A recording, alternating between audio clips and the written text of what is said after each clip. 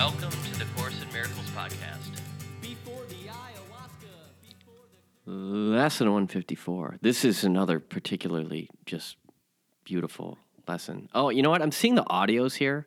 Have you listened to the voice that I've been trying to impersonate? Occasionally I will try to impersonate the voice. This is the voice. I am among the ministers of God.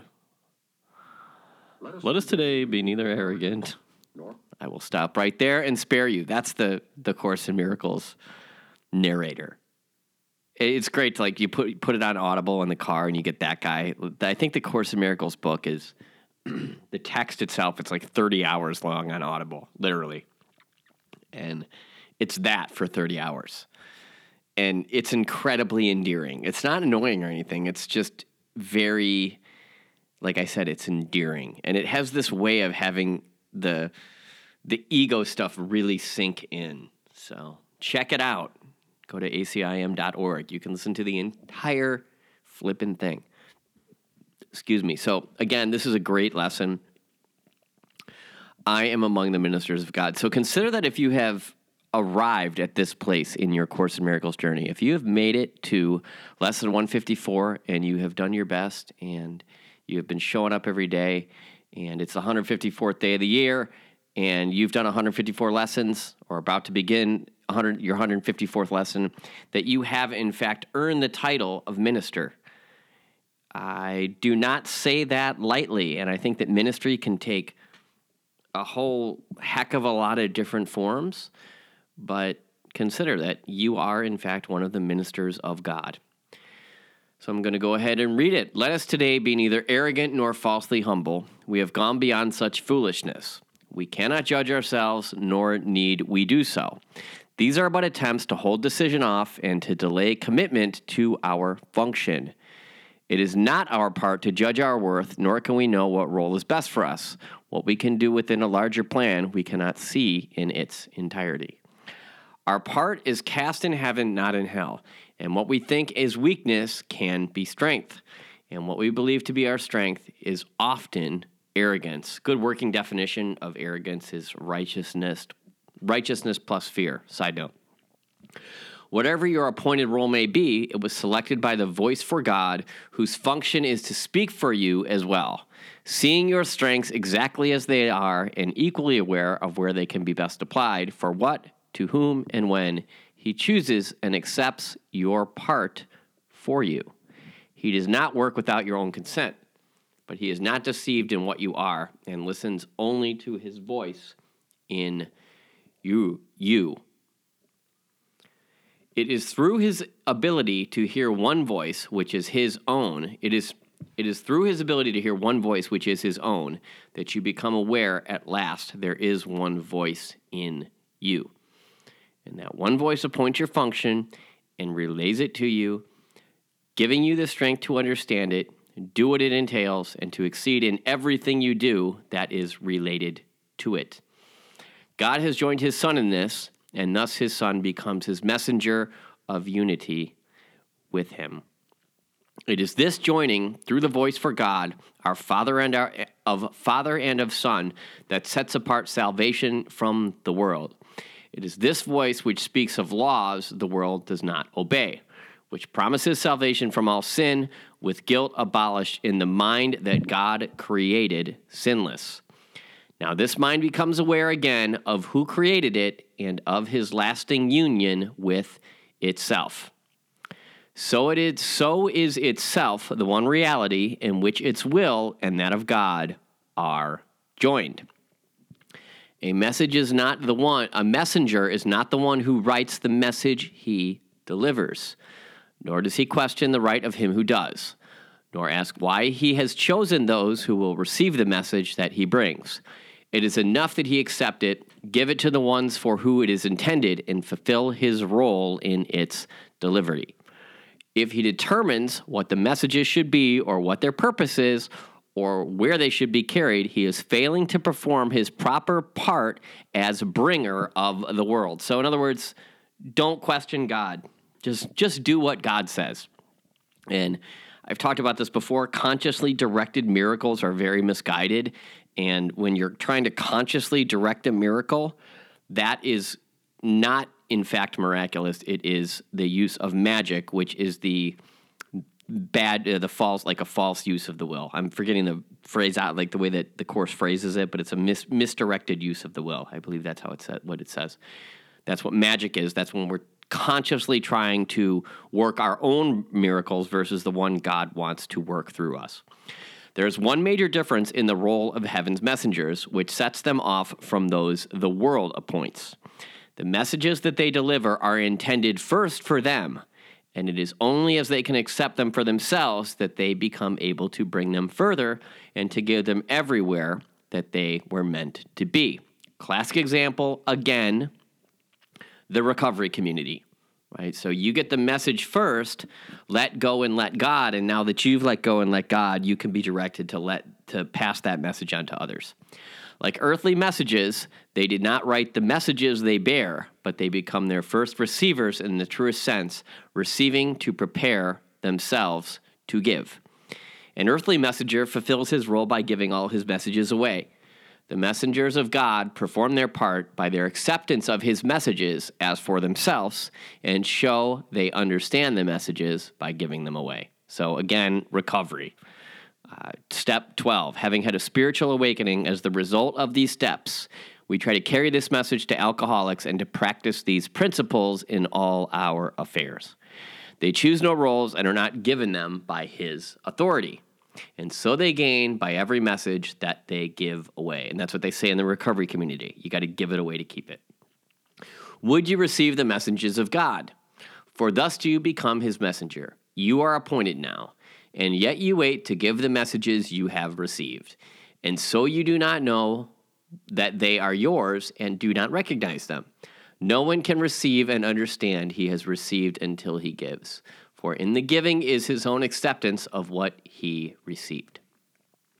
You who are now the messenger of God, receive his messages, for this is part of your appointed role. God has not failed to offer what you need, nor has it been left unaccepted. Yet another part of your appointed task is yet to be accomplished. He who has received for you the messages of God would have them be received by you as well. For thus do you identify with him and claim your own. It is this joining that we undertake to recognize today. We will not seek to keep our minds apart from him who speaks for us, for it is but our voice we hear as we attend him. He alone can speak to us and for us, joining in one voice the getting and the giving of God's word, the giving and receiving of his will. We practice giving him what he would have, that we may recognize his gifts to us. He needs our voice that he may speak through us. He needs our hands to hold his messages and carry them to those whom he appoints. He needs our feet to bring us where he wills, that those who wait in misery may be at last delivered. And he needs our will united with his own, that we may be the true receivers of the gifts he gives. That is a pretty much just perfect description of how the recovery community works. You could argue. I don't know if there's an argument, but you get what I'm saying. Let us but learn this lesson for today. We will not recognize that we receive until we give it. You have heard this said 100 times, and yet you have heard this said 100 ways, 100 times, and yet belief is still lacking. But this is sure. Until belief is given it, you will receive 1,000 miracles and then receive 1,000 more, but will not know that God himself has let no gift beyond what you already have, nor has denied the tiniest of blessings to his Son. I'm going to read that again. But this is sure. Until belief is given it, you will receive 1,000 miracles and then receive 1,000 words, and then receive 1,000 more, but will not know that God himself has left no gift beyond what you already have, nor has he denied the tiniest blessings to his Son. So in other words, I think what this is saying is you know, without this belief that you have to give it away to keep it, essentially, or that we get by giving away, that we must receive and then give away in order to ultimately receive more. Until we understand that, the miracles pass us by. We don't even see that they've happened. Our lesson for today is stated thus: I am among the ministers of God, and I am grateful that I have the means by which to recognize that I am free. So that's a little prayer, the italicized section. The world recedes as we light up our minds and realize these holy words are true. These are the messages sent to us today from our Creator. Now we demonstrate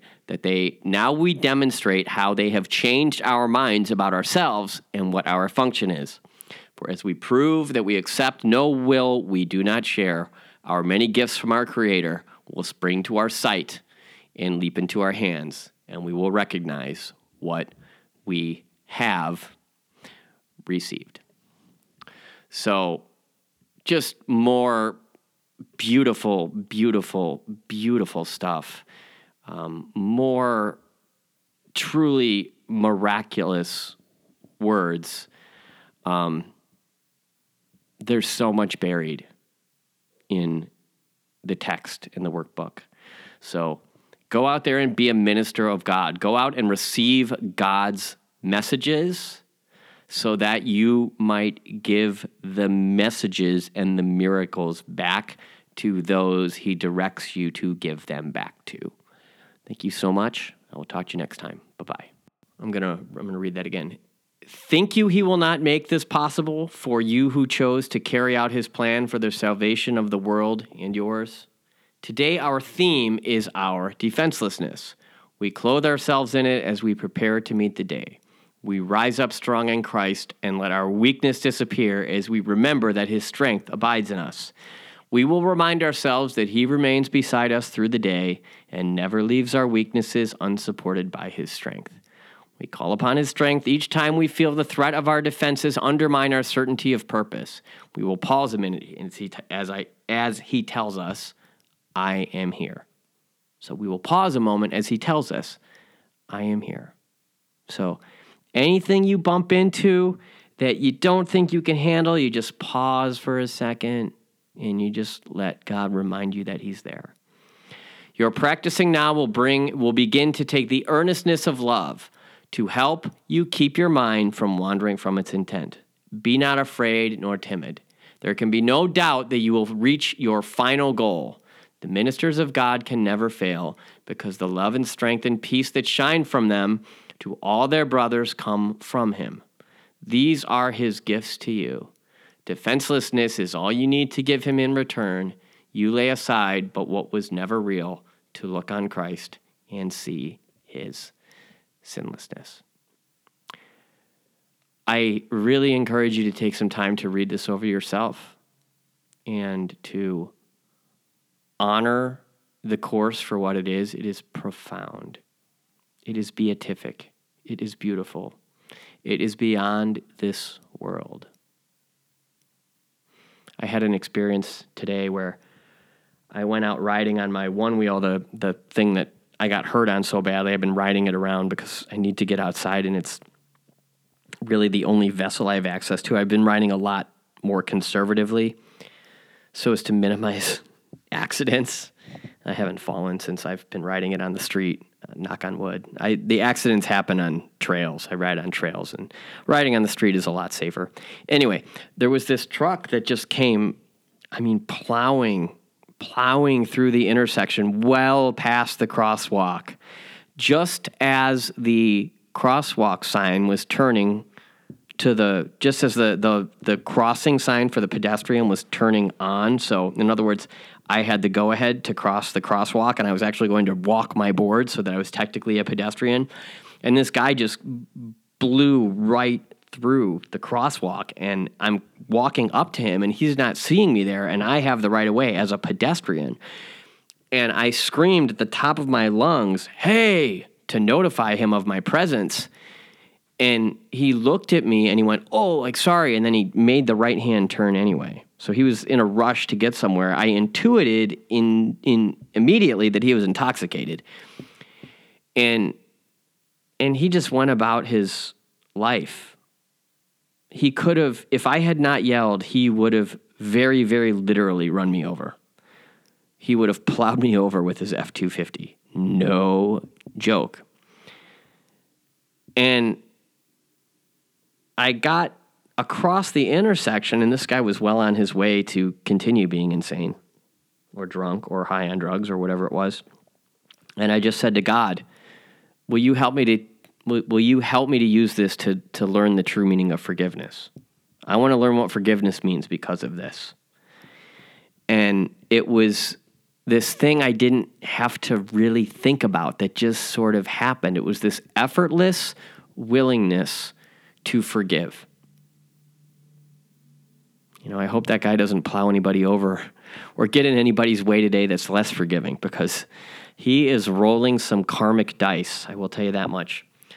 So thanks to all for listening, and I will talk to you next time on the Course in Miracles podcast. Bye-bye.